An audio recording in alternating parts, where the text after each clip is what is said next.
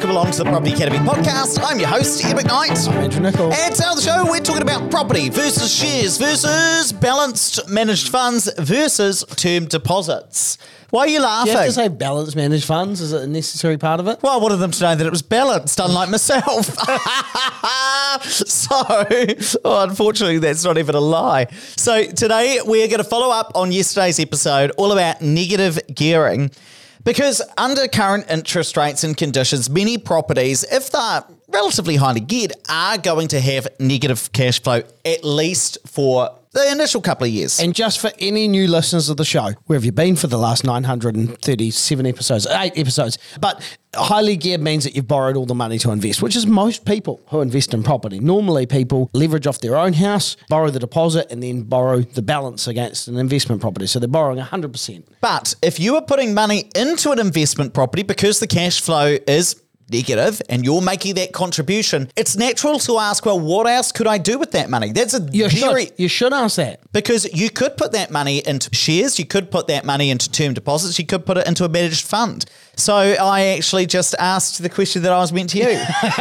So when you're thinking about what are the alternatives, first you got to think about how much money you're putting in. So when we're saying negatively geared, what we're talking about is your contribution towards owning that property. So normally the rent doesn't cover all of the expenses. Might cover the majority, but not all of the expenses, in which case you're negative cash flow, so you're negatively geared, which sounds like a negative term, but it's an investment. It's normal. Now, other thing that you also need to consider if you're comparing shares and term deposits, these kinds of things, you also want to think about any cash deposit you're using. So let's say you do put in cash as your deposit for investment. You want to think, well, what is the alternative use for it? So what have we done? Look, I've done what I always like to do. Hang on. Yeah, go on. Before you jump ahead there, just one thing. If you're borrowing your deposit against your own house or another rental property, you don't count that because you'd never borrow that money and then invest it in shares. That would be crazy. We're only talking about the cash that you're actually parting with, the money that you're actually putting in. So if it's real cash for your deposit and real cash for your contributions.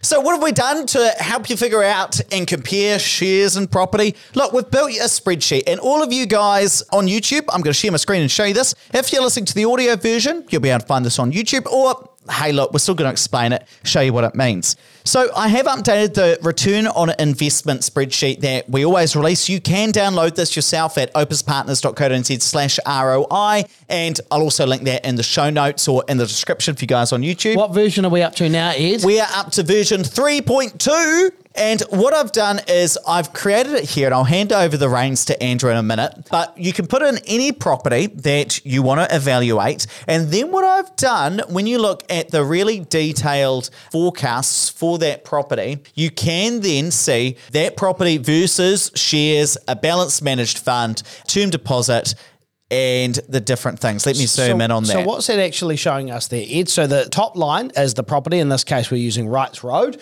So over the 15 years, it's almost $500,000 worth of value to the investor, right? About 475K. Okay. Now, what it then looks at is if you took all of the money you put into that property, and in total, let's take a look at it, it's a total of about 62K worth of cash that you've got to put into that property over time according to these assumptions, 62. Well, what if you drip fed that money into shares? Well, hey, you know what you'd come out with? You'd come out with just over 100K. Okay, well, what if we put that money into a balanced managed fund going up at, I think we're using 4%. Okay, you'd walk away with about 75 grand at the end of the 15-year period. If you put it into a term deposit, you're probably looking at about, looks like just over, 63 grand, 64 grand, not getting much of a return at there. Not huge. And so the reason I like this is because it allows us to look at, well, what happens if you did put that money into some alternative form of investment? Now, what I want to do as well is stress test this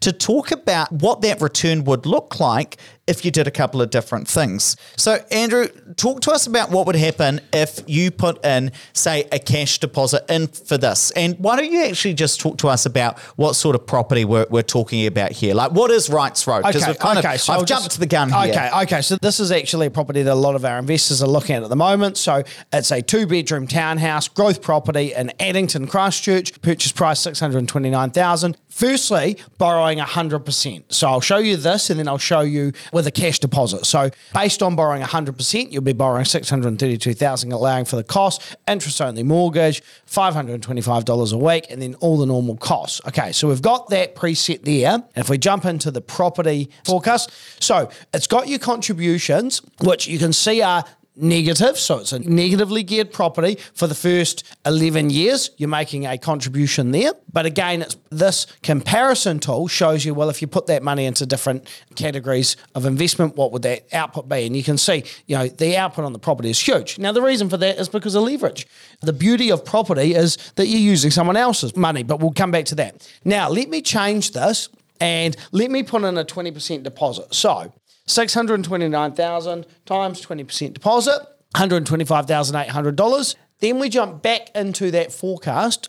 You'll see that those gaps get closer. So that means you do get more of an output from the shares. Now, if you're an investor who has actual cash as your deposit, then this is what it would look like. Again, for most investors that we see, you're borrowing the bank's money anyway. And the reason that those lines start to get closer, if you're putting a cash deposit at the start, the reason that shares starts to look like it gets better return is that you've put in a lot of money at the start, and over a 15-year period, you're getting more compounding growth there. The other thing that's just important to point out as well is that if you put in a cash deposit, you're not going to be contributing as much to that investment property over time. The cash flow is going to be better, and that's why most of the growth in shares or a balanced managed fund is going to come primarily from that initial cash deposit. Still double the output on the property. Now, one thing that I just want to mention that some people, this might get a bit nerdy, but I think you guys will be up for it. I'm going to take away that cash deposit from you, Andrew. And what I want to just show you is that you get a bit of an S-bend in the curve. So what I mean by that is it looks like shares start to increase in value quickly, and then their return starts to level off. While that's property, the share market crash, surely. Honestly, come up with some new jokes, mate. Sorry. And then you see with property, it's still going up kind of in a bit of a J curve.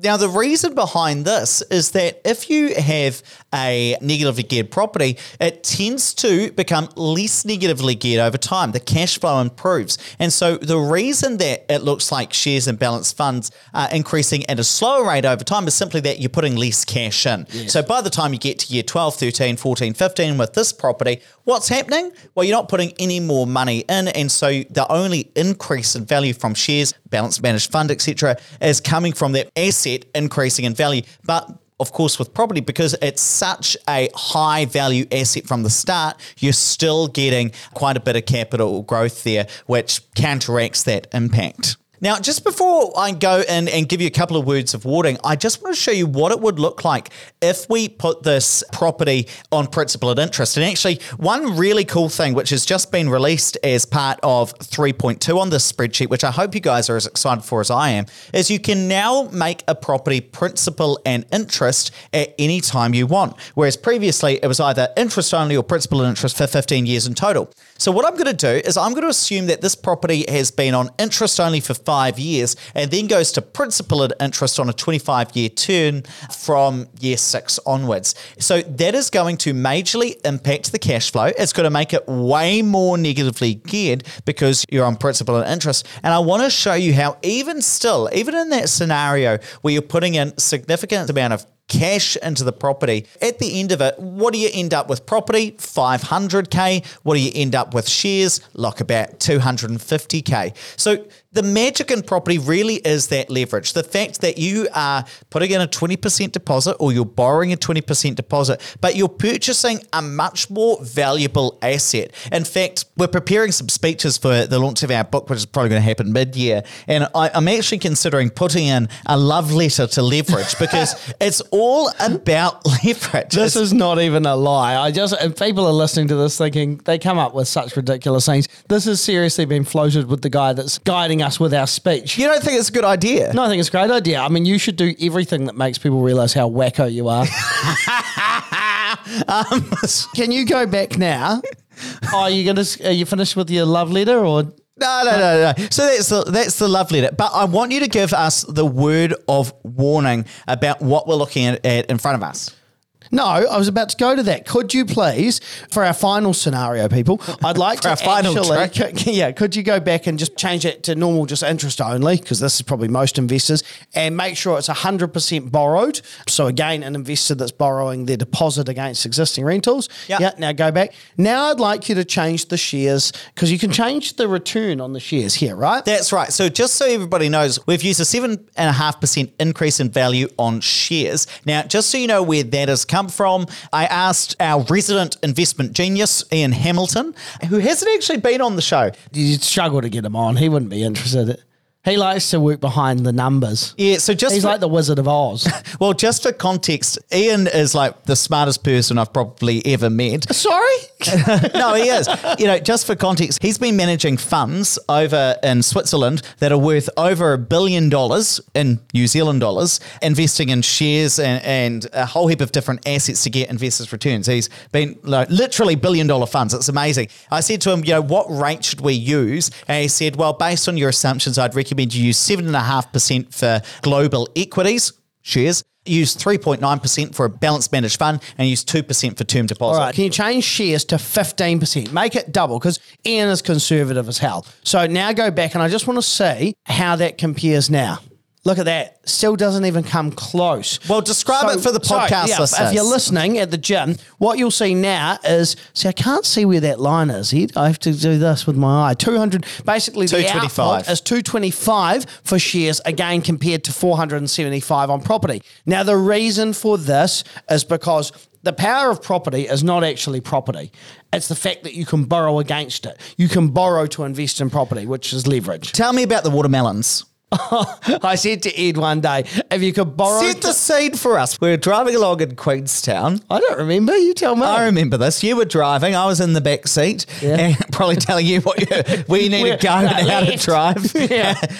Classic back seat driver. And you were on the phone. I can't remember who it was to someone, and you started talking about watermelons. Yeah, that sounds like me. And then you said... If you could borrow against watermelons, we'd be selling those. Well, now I need to give some caveats against this.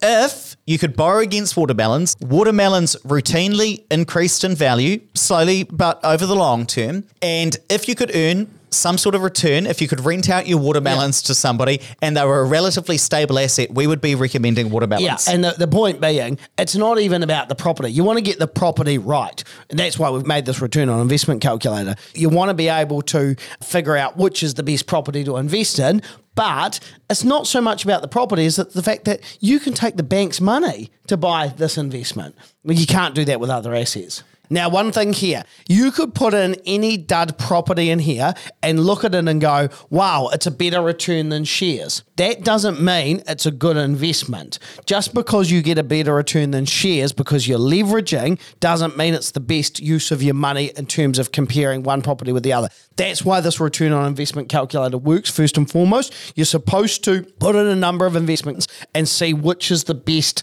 return on your money. So I think the key thing there is, look, while we definitely believe that property, when used in the right way, set up the right way with the right investment, is better than shares, not every property is naturally going to be the best investment. Yes. You've got to figure out what's going to be the right one for you and your portfolio, but that's why we've built this. Now, next step for you, I really want you to download the spreadsheet. I want you to play around with it, and I want you to let me know what you think. The link is going to be down in the description if you're watching this on YouTube, or down in the show notes if you're listening to the audio version, or just go to opuspartners.co.nz/ROI, stands for return on investment. You'll be able to download this absolutely for free. And I tell you what, I sometimes go to sleep thinking about this spreadsheet. Oh, well, I know that there are some very serious investors that listen to the show that have said they have tried all the different spreadsheets around and ours is the best. Oh, thank you. Thanks, Kat. I was going to say thank you, Kat.